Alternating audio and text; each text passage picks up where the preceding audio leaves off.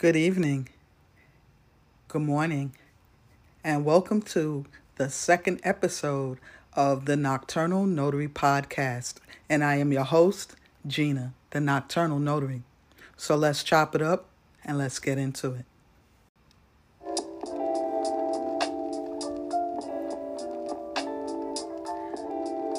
Hello again.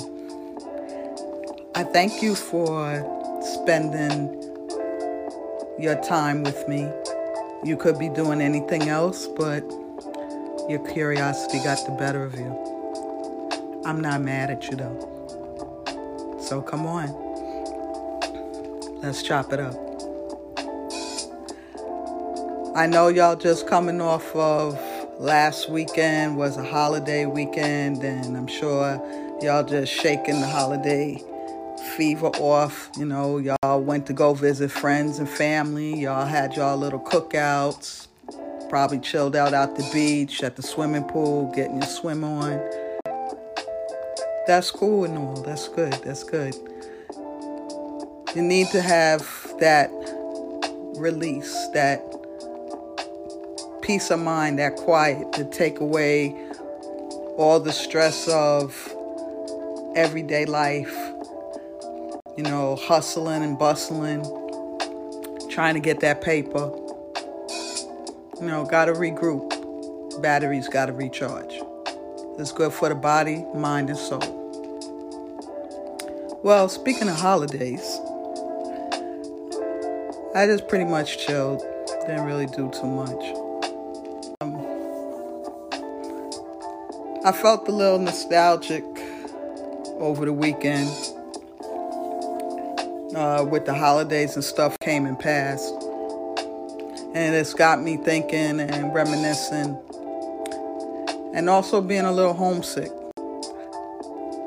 I'm born, bred, and raised New Yorker, BX. And didn't have a chance to go home and visit family out there. But with the holidays that had just came and went, just want to give you a little history though. So even though I was a little homesick, I still had New York pride. And I'll tell you why.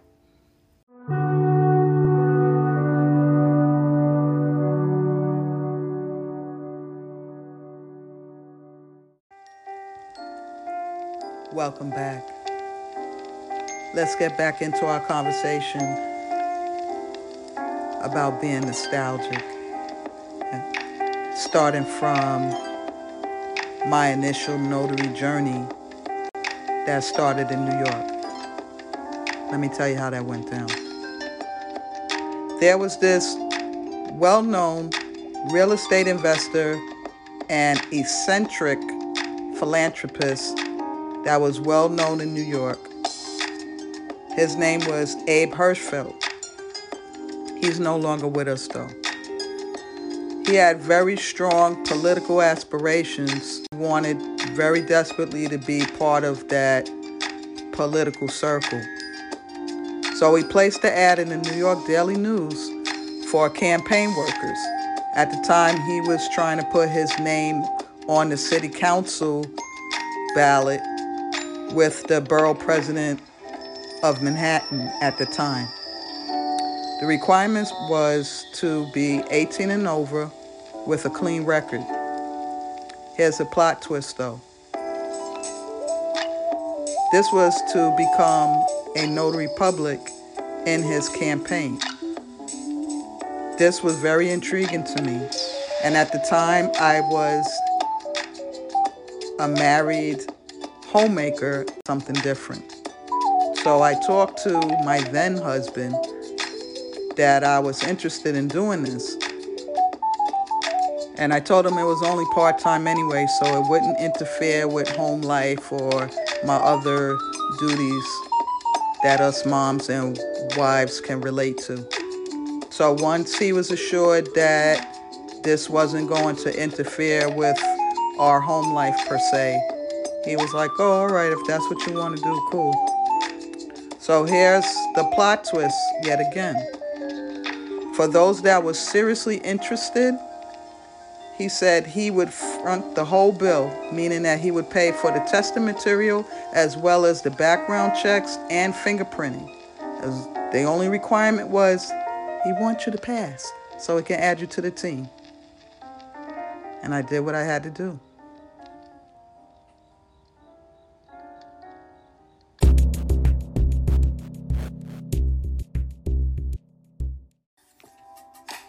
And we're back.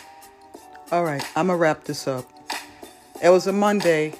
Went to the location that they specified us to go to, where we would meet up with the campaign staff as well as Mr. Hirschfield himself. So he personally greeted us and thanked us for our interest in wanting to join his campaign.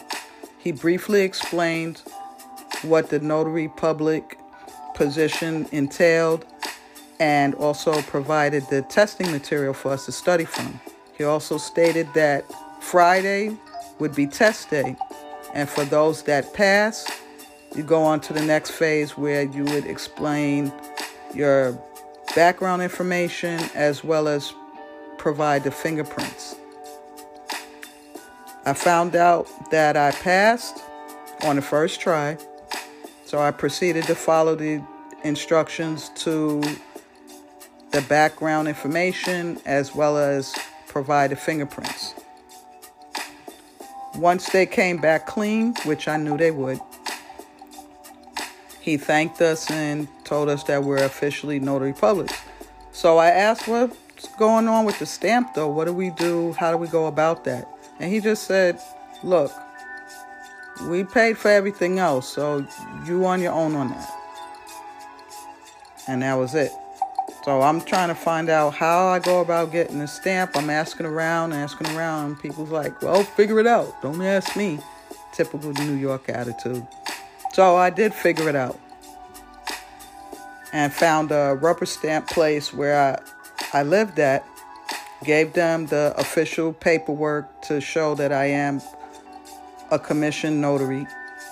And they did the stamp, and the rest is history.